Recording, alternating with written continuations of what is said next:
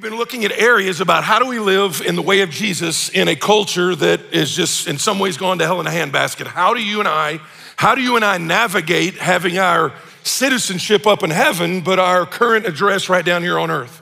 And what we've done predominantly is look at certain areas of tension in our society or misunderstanding in our society, like the calling you have on your life and whatever you do as a job. It's even into politics or into marriage. We looked at gender, we looked at ambition, we looked at all those things. And today, I will going to tell you that we're gonna look at a kingdom passage that I have never preached since I've been here, and there is a reason for that, because true confessions of a pastor, I've never really been drawn to this passage at all. I hadn't had any motivation to get in there.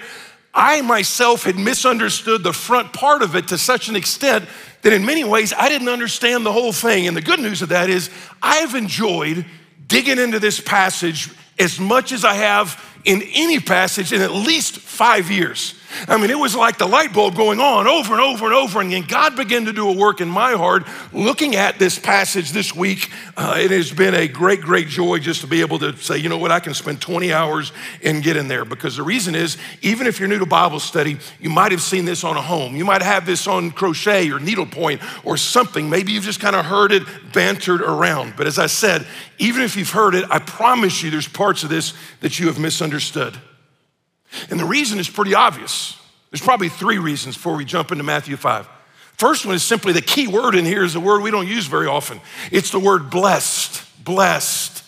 Now the Greek word is makarios, but even then, it's a hard word to translate. And then in our English language, we don't. When's the last time you said, hey, bless you? You know, we either say it kind of as a veneer. If somebody comes, how you doing? Well, I'm blessed and highly favored. Well, it doesn't look like it is based on your Facebook page. Looks like your whole world's falling apart. So it's kind of almost like a little bit of a fake thing.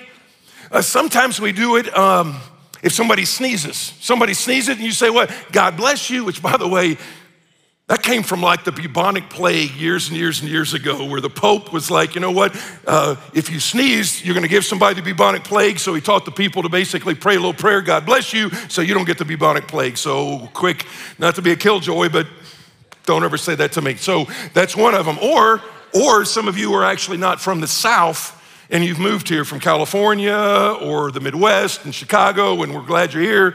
But just so you understand, here in the South, if somebody says, bless your heart, they're cussing you. That's what they're doing. They're not helping you, they're cussing you. Because when you say bless your heart here in the South, what we mean is, man, you are such an idiot. That is, you know, bless your heart. Your mama didn't raise you right. That's what we're really saying. So in some ways, when you say bless, that's part of the whole misunderstanding. And also some of the time is some of your translations, or at least some of the paraphrase translations, translate this, the word happy, happy. Now that's not wrong, it's just not complete, all right? Because the way we use happy is based on the happenings that we have. And so this word blessing is so much, much, much deeper and better than just the word happy. Which, by the way, if you think about happy, I mean, that's built into us as a country.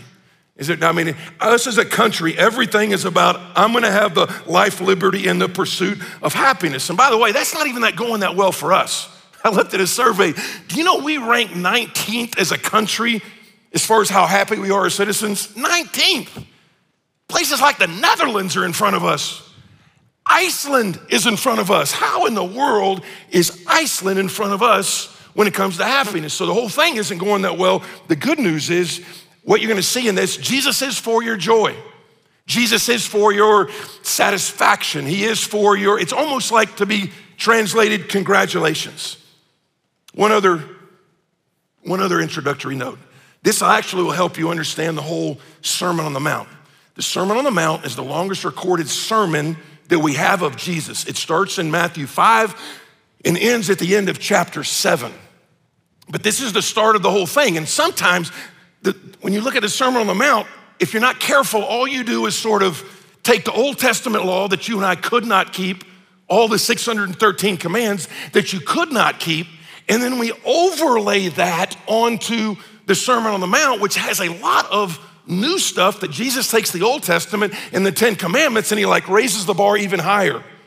So it says like, you know, he's like, you've heard it said, do not murder.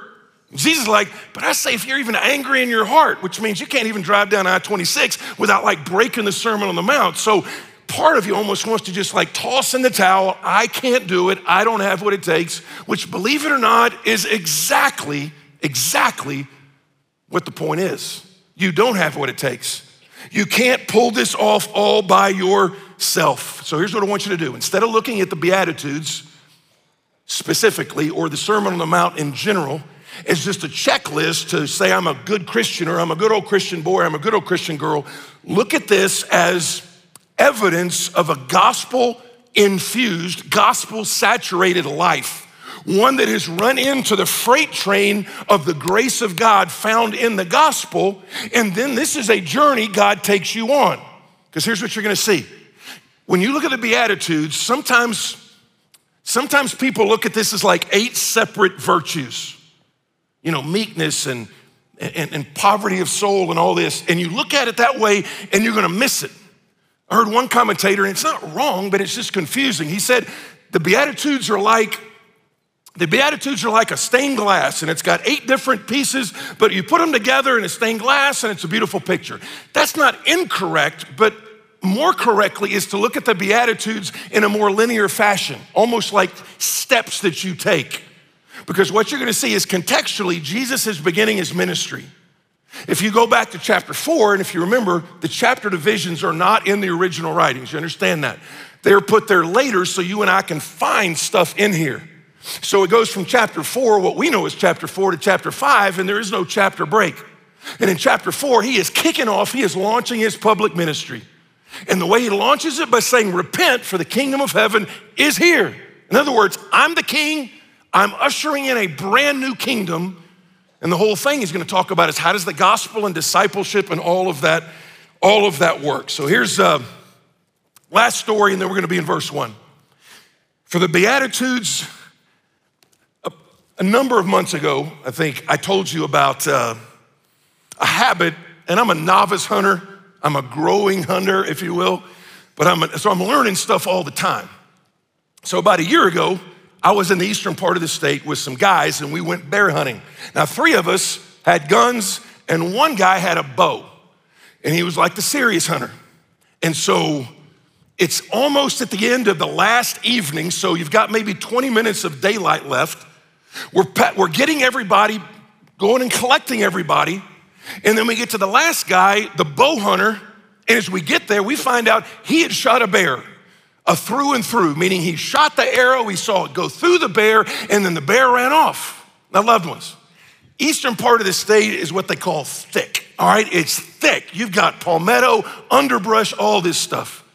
30 minutes later, all of a sudden, I find myself with a bunch of guys in the woods, in darkness, looking for an injured bear. And I'm like, we're smarter than this. I mean, the total IQ of this group has got to know this is a bad idea, because you're trying to figure out where the bear went. But here's what you do.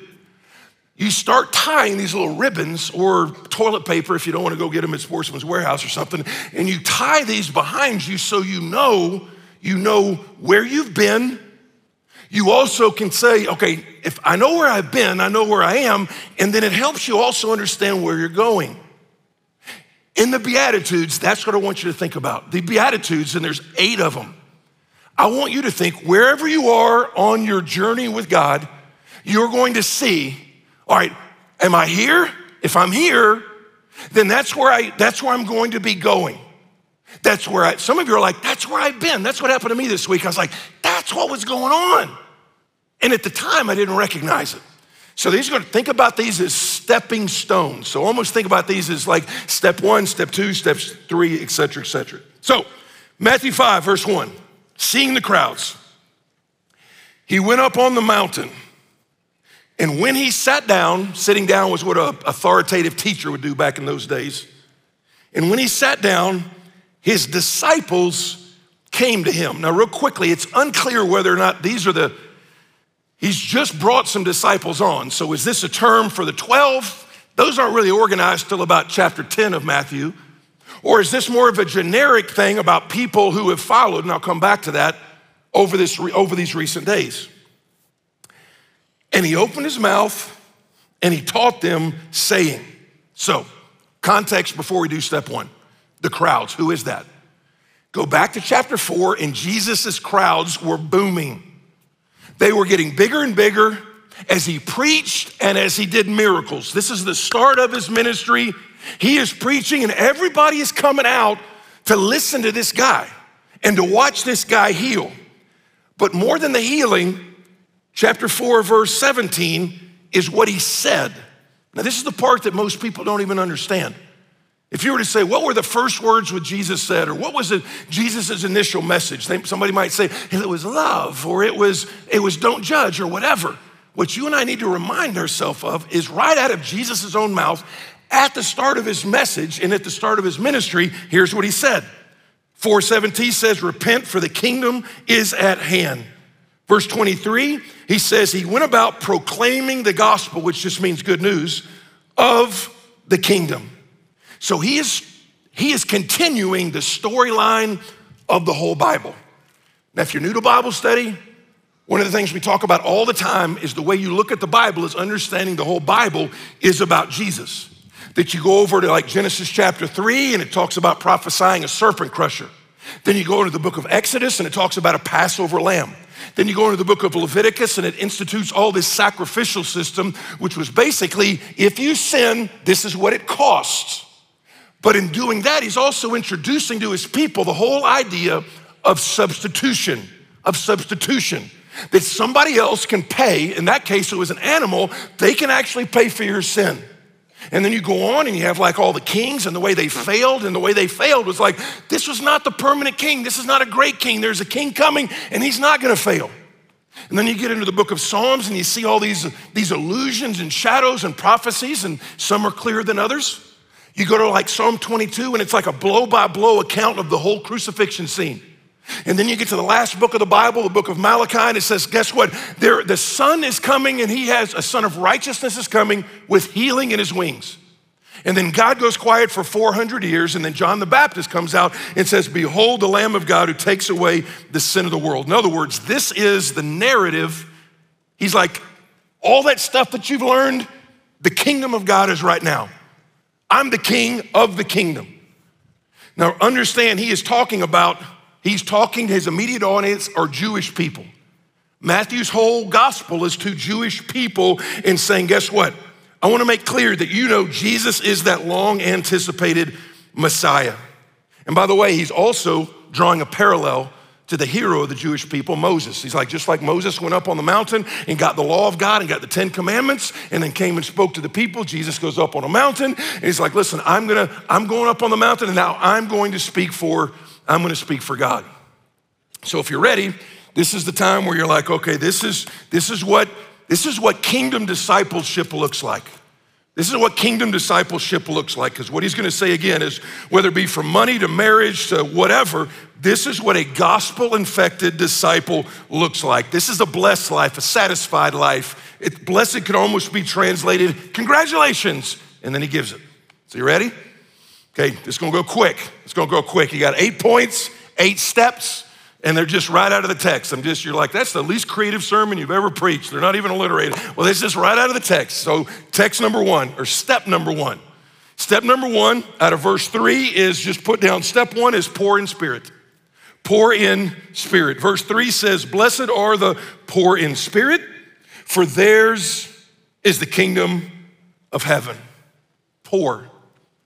There's 7 words you could use for the word poor in the Greek language, and he uses the one that is the most destitute, the most filled with poverty. And he's not talking about their economic condition, although that was to some degree his audience at the time.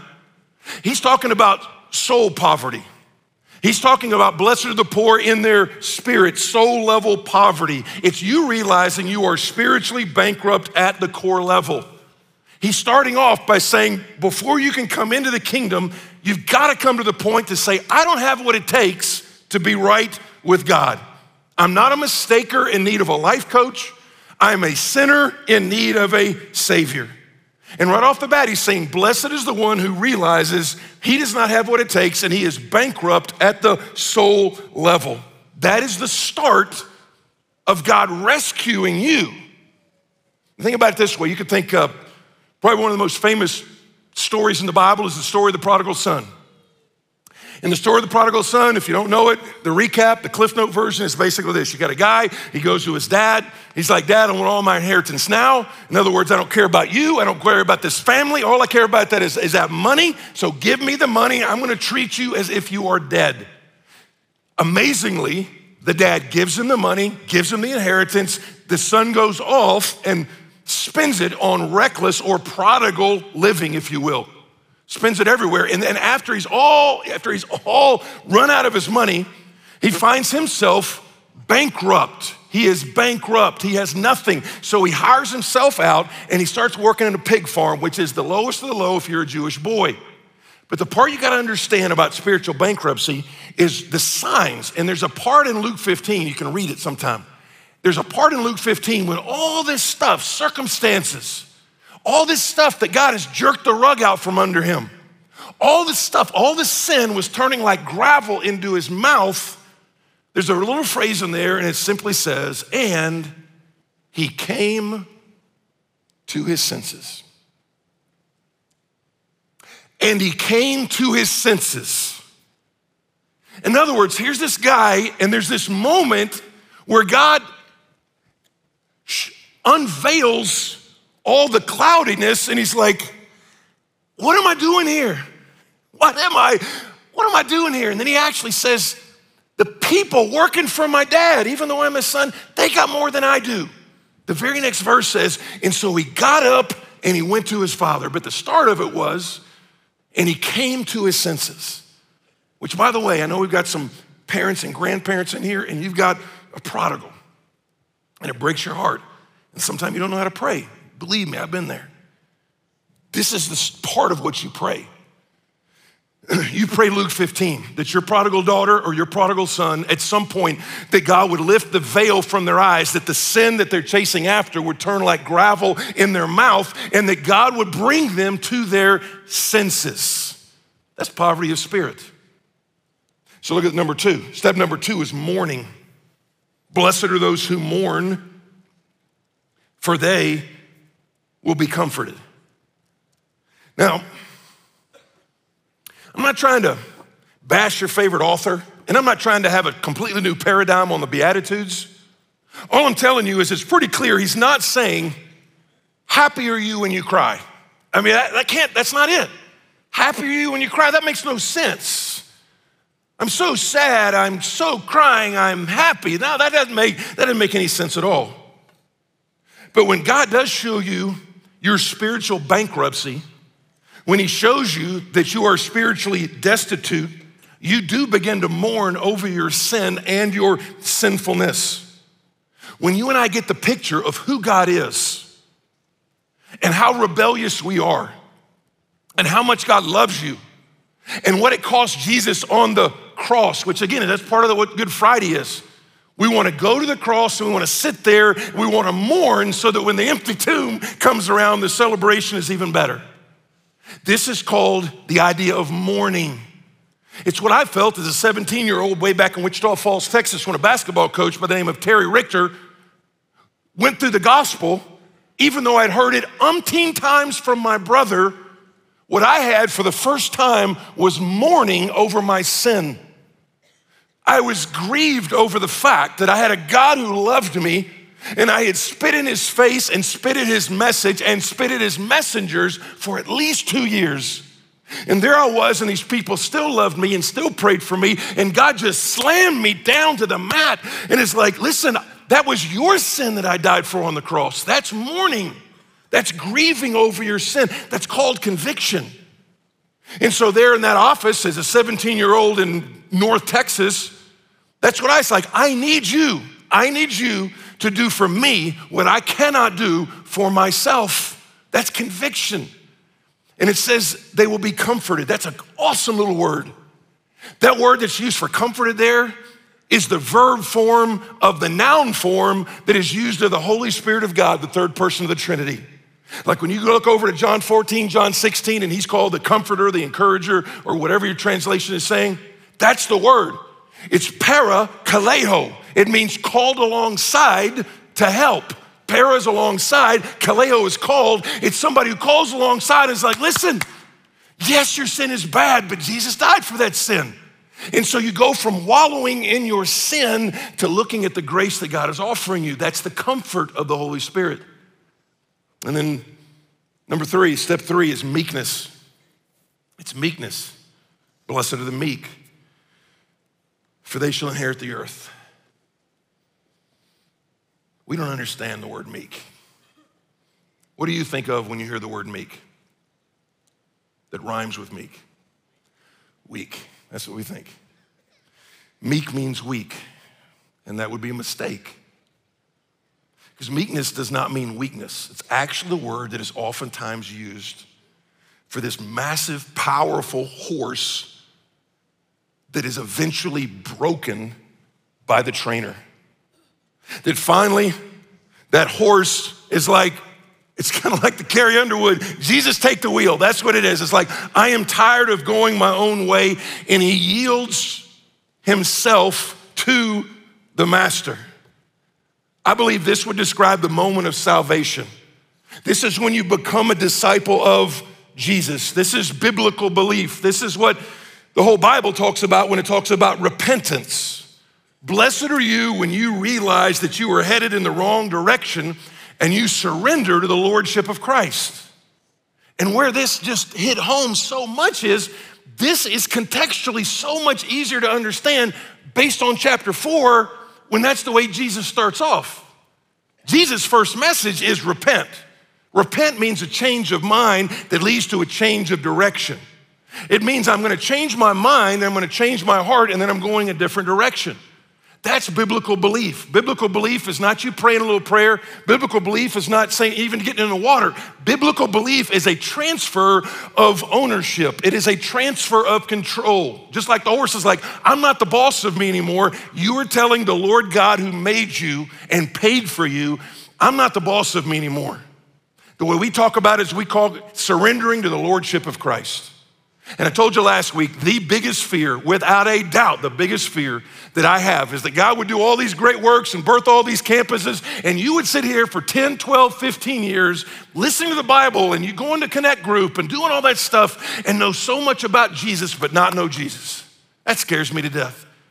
Especially when you look at the end of the Sermon on the Mount. At the end of the Sermon on the Mount, you got all these people that have these awesome church resumes, and he's like, I didn't even know you, I didn't even know you. So the question you gotta ask before you get to the next one is, do I know Jesus? Have I ever surrendered to the lordship of Christ? Have I ever actually said, you know what, I'm not the boss of me anymore. I believe what you did on that cross somehow, some way counted for me. I still got some questions. I still got some doubts even that I'm wrestling with. But when you said it is finished, somehow that counted for me. And so right now I am transferring the reins of my life over to you. Be my Savior, be my Lord. I'm repenting, I am changing directions. And with your eyes open and your head up, you can do that as you, right there. We're not done with the sermon yet, I'm just telling you right now. If you're like, I'm not sure I've ever done that. I'm not really sure I've ever done that. I've been going to church here a long time, but I'm not really sure I've ever done that. If you're at the early Arden service, what she saw a 74-year-old lady who heard the gospel in a nursing home or an assisted living home, and she comes to Christ this week and she gets baptized 2 days later. That's awesome. The question is, have you done that? Have you ever surrendered to the lordship of Christ? Have you ever said, you know what you did on that cross counted for me. Would you come in here and be my Lord and Savior? Heads up, eyes open, right there. You just tell him. You just tell him in your own mind, I surrender to the lordship of Christ. Will you come and save me? I am transferring ownership over to you. You made me, you paid for me, you bought me, you loved me, and I'm asking you to please save me. That's the start. That's the start. You're now what is called a follower of Jesus. We'd love to know that, by the way. Just the easiest way to do it, and I feel like I use car salesman when I do this, but it's the easiest way. Just text the word follow to 28282. It's like, I just prayed to receive Christ. Maybe you're sitting in a coffee shop in Cleveland or something, and somebody in Cleveland in the coffee shop freaked out right there, just so you know. But if you would just let us know, we will take it from there. But that's step 3. All right, go to the next one. All right, step 4. Step 4, hunger and thirst for righteousness, verse 6. Blessed are those who hunger and thirst for righteousness. Why to do that? For they will be satisfied. All right, put on your big boy theological pants for just a second, okay? This is super important, and I'm gonna say it about 6 different ways because it is key, and we say it about 6 different ways all the time. We say identity leads to activity, we say belief leads to behavior, blah, blah, blah. Okay, here's what I want you to understand. The word for righteousness here just simply means a right standing with God. That's what it means. Blessed are those who hunger for a right standing with God. Why? For they will be satisfied. They will be full. They will be content. They will feel like they have in abundance. So here's, when you look at, there's a pattern that you see, and it's oftentimes even shown in the epistles, which are those letters on the back. Those are letters to local churches in those early churches. And you'll see this in like the book of Ephesians. You'll see this in the book of Colossians. And here's what you see. You'll see that the writer will spend, like in Ephesians, he'll spend 3 chapters talking about all that Jesus has done. The fact that it's not your righteousness, it's Jesus' righteousness imputed or given to you when you repent and trust Christ. So all of Jesus' we call it Jesus' resume, all his perfection, all his righteousness. It's not just that he takes your sin away, that he takes his righteousness, and all of a sudden that's counted for you. That's counted for you. So he spends 3 chapters on that, talking about how you were dead in your trespasses and sin, but then he's like, but by grace you have been saved, and he just goes on. It talks about you've been brought close, you're part of God's household, all those amazing things. And then after he spends half the book on that, only then does he start challenging the activity. And the way he does it in chapter 4, he's like, okay, now you walk in a manner worthy of the gospel that has called you. Because here's what happens, is if you flip those around, you end up with legalism.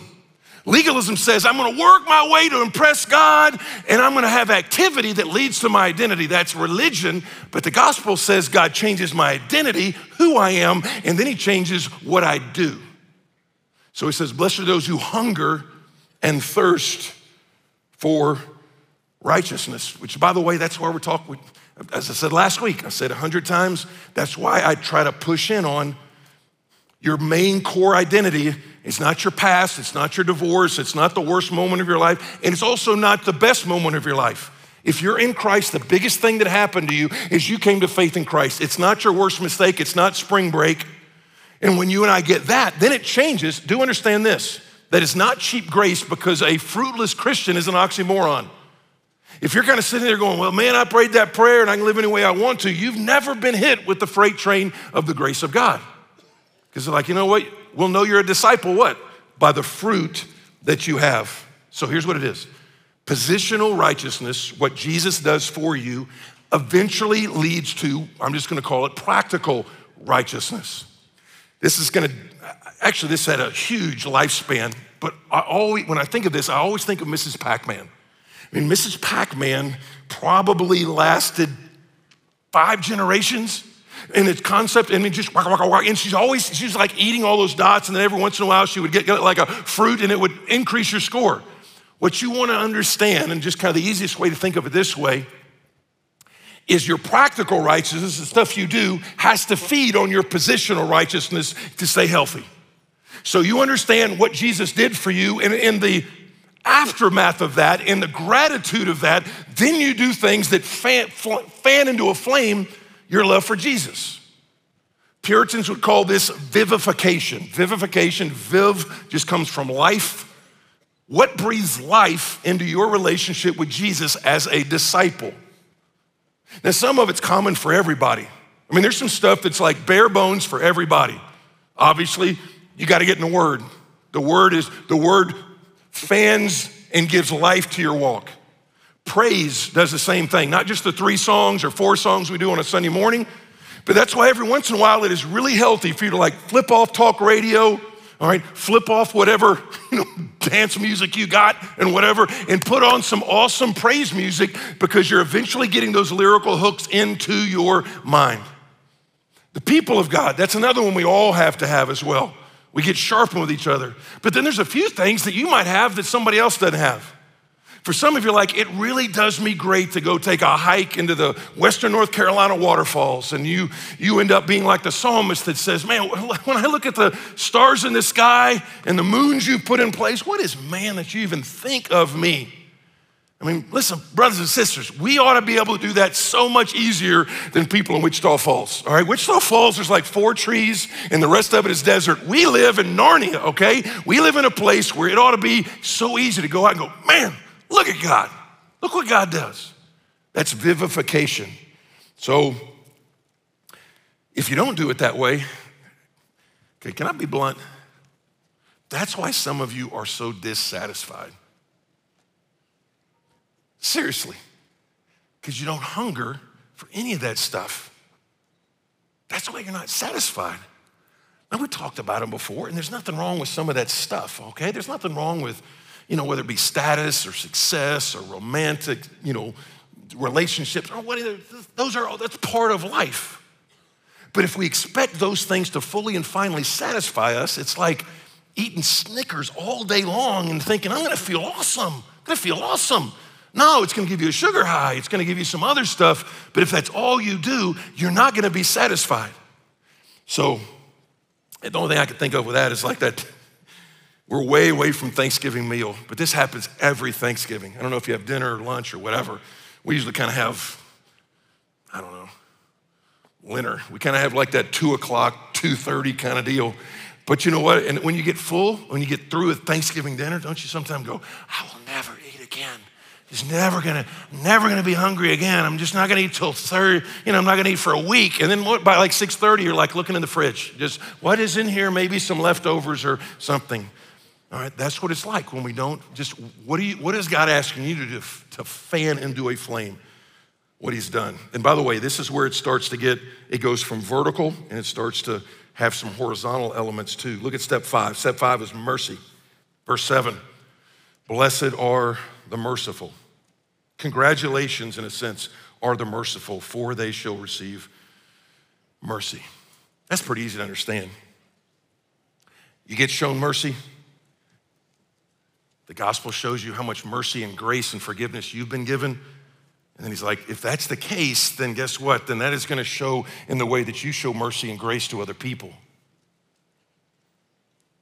Jesus actually tells a story about a guy that gets forgiven. The word forgive just means to release from a debt. It doesn't mean that you trust. It doesn't mean you don't have any boundaries. It doesn't mean you put yourself in a harmful situation again. It doesn't mean any of that stuff. What it literally means is to release this person from a debt, saying that person no longer owes me at all. They don't owe me that. They don't owe me an apology. They don't owe me. They don't have to come knock at my door. That's what forgiveness is. And Jesus tells a story. There's this one guy that got like forgiven just like millions and millions and millions of dollars. And he's like, you would think that guy would then go out and be so gracious and benevolent to other people. But Jesus tells a story, a parable, and says that guy who just got forgiven millions and millions of dollars goes out and looks for a guy that owes him like a nickel and sits there and throws him into jail until he can repay. Now, my challenge to you would be, who is it that has offended you that you have held on to? And maybe today, this is not even the message, but maybe today it's like, I'm gonna release that thing today. I'm gonna forgive that daughter who never calls. I'm gonna forgive that neighbor who did X, Y, and Z. And again, I'm not saying you pretend it didn't happen. I'm not saying you rationalize it. We've taught on forgiveness 10 times. What I am saying is you release the debt and you think you're doing it for them. You need to understand you're doing it for the glory of God and the good of your own soul. Because what's happening is you're taking all that poison that's been boiling in you, sometimes for years, and you're like, you know what? God showed me grace, I'm showing them grace. God showed me mercy, I show them mercy, which parenthetically, you understand that's how the original 10 commandments are structured as well, right? You understand that the 10 commandments are structured that way. The first 4 are vertical about your relationship with God, and the next 6 are horizontal about your relationship with other people, meaning that when you get the vertical right, it affects the horizontal. It affects your marriage, it affects your neighboring, it affects your parenting, it affects all of that. All right, number 6, step 6, pure in heart. Verse 8, blessed are the pure in heart, for they shall see God. Blessed are the pure in heart, for they shall see God. This is a little bit of a challenge. Because the Bible does teach that when you come to Christ, when you become a disciple, one of the things that happens is God gives you a new heart. Ezekiel says that when you come to Christ, God gives you a brand new heart. He does a bunch of new stuff for you. You're a new creation. He puts a new song in your mouth. He gives you a new heart. The one thing that you don't see him giving when you come to faith in Christ is he does not give you a new mind. He doesn't give you a new mind. And heart and mind are used not synonymously, but sometimes interchangeably in the Bible, that it's hard to tell which one. The mind affects the heart and the heart affects the mind. And so that's why Romans 12 says, how do you change? How do you change as a person? But by the transforming or the renewal of the nous, the mind right up here. Because you get these patterns of thinking that your enemy will take and to totally take all the blessedness away from your Christian life. Bad thinking, stinking thinking. That's why a lot of times you respond that way to your spouse. That's sometimes the way that you act at your work. It's because there have been patterns of thinking, and the part of sanctification or discipleship is you taking truth and replacing those lies. And if you've had them for a long time, you can stay there. I might have told you this about a year ago, but one of the many cool things about my bride is I never know what house I'm gonna see when I come home. Because when I come home, the furniture could be changed, everything could be changed. It could be awesome. So it keeps things kind of cool and, unpredictable, right? So I think I was out of town. I think I was out of town for almost the entire week. And so she changed everything in the kitchen. And we used to have the silverware. I'm getting it blank now. No, it's now under the car. It used to be over there on the right-hand side on the cabinets, and then somehow it's now underneath the coffee maker on the left-hand side. It was probably a year ago when she did that. Did you know at least once every couple of weeks, just off of habit, I will go to the wrong drawer, which now have sandwich bags and straws and no silverware, and I get there, I'm like, not that drawer, this drawer. That's where it used to be. This is where this stuff is now. That is exactly the way God grows you as a Christian. You grew up and the pattern was saying, this is where you go for satisfaction, or this is where you go when you're angry, or this is where you go. And what happens is God wants to go, no, not that drawer anymore. That's not where you're gonna find it. You're gonna find it over here. So the idea is, how do I renew my mind over and over and over again? That's why we teach the Bible. That's what connect groups, that's where we do all of that stuff. All right, two more. We got peacemakers, verse 9. Blessed are the peacemakers. By the way, it doesn't say peacekeepers. It doesn't. Peacekeeper, let's just everybody get along. That's not what he's saying. He says peacemaker. For they shall be called sons of God. Now be clear, he's not saying if you're a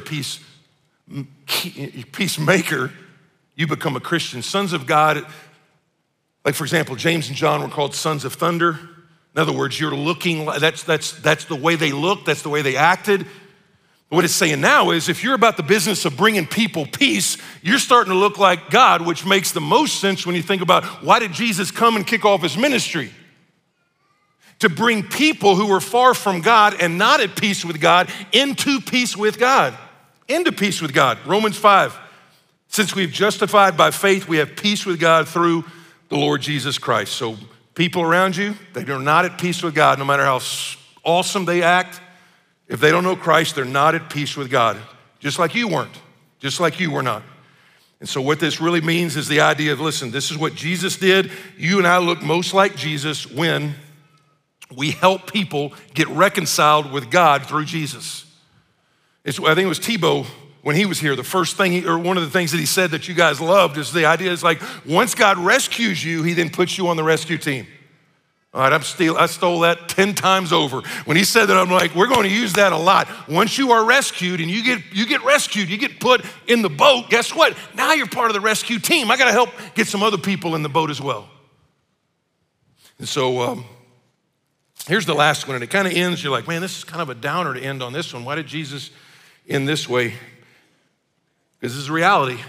Here's what he said in verse 10. And the 8th step, if you will, is persecuted. He said, blessed are those who are persecuted, key, for righteousness' sake. A lot of this stuff on Twitter that is called persecution, it's not persecution. It's just you acting like a jerk. That's what it is. It's not saying persecution. It said what? For righteousness' sake. For theirs is the kingdom of heaven. And then he gives some commentary on it in verse 11. Blessed are you when others revile you and persecute you and utter all kinds of evil against you. And this is key, falsely. meaning it's not true. And why do they do it? On my account. He says, rejoice and be glad. Now, if that was a period, not a comma, you'd be like, what? If you get beat up and spit on and fired and all that stuff, you rejoice and be glad over that? You're speaking in parables again, Jesus. But he gives the reasoning. The reasoning is, for your reward is great in heaven. He's like, this is not all there is. This 65, 75, 85 years you and I have, I meant to bring out a big old rope, and if I had a big rope and I had like a tiny little thing at the very start of it, that's like our 85 years. And he's saying, that's your 85 years, but think about this eternity that is out here. He said, if you look so much like me, people are treating you like they treated me. He's saying, that is indicative of you've got a massive reward waiting for you. So the question you and I have to ask, though, we have to ask ourselves the question, do I look enough like Jesus to be treated like Jesus? When is the last time? Because a lot of times we think everybody loves Jesus. Obviously not true. So the question would be this.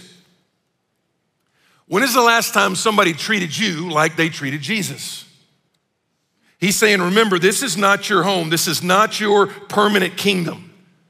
If there's never any pushback, if you're never going against the grain, if you're never going against the wind, you need to check what team you are on. You really do. If I haven't had any pushback at all in work and family and anything, that's why that Sermon on the Mount ends when he says this. This ought to scare us. He ends this whole sermon in chapter 7. Not everyone who says to me, Lord, Lord, will enter the kingdom of heaven, but the one who does the will of my Father who is in heaven. And then he gives them a resume, and they did some like grade A stuff. He's saying, listen, wake up. Not everybody, it's like there's gonna be a lot of people, a lot of church people. The description is there's gonna be a lot of church people, a lot of surprise church people that don't get to heaven. He's like, don't be like that, don't be like that. So again, which team are you on?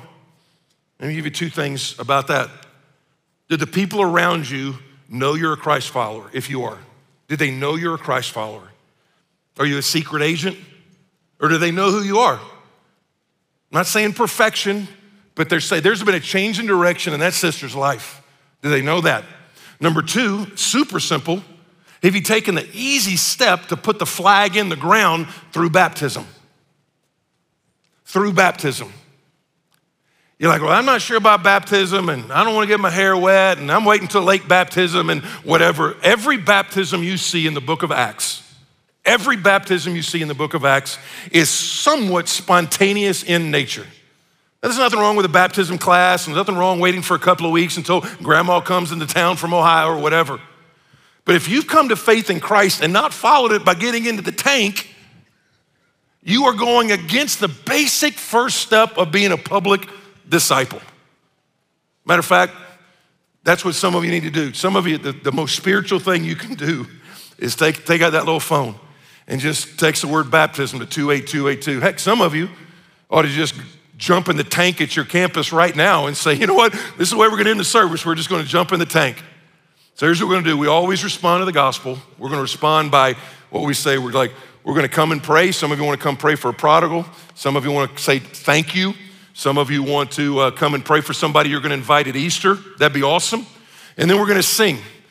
All right, we're gonna sing as well. There's a great song. You actually sang it earlier. We'll do a slightly different version, but I love this song. God's call in your life might be to, hey, I'm going to sing about the goodness of God. All of my life, he has been faithful. All of my life, he has been good. And so you're telling him, with the breath that I've got this morning, you got me up with one less hour's sleep. You fed me, you fed me duck donuts. You've been such a good God. And you were just gonna thank him for that.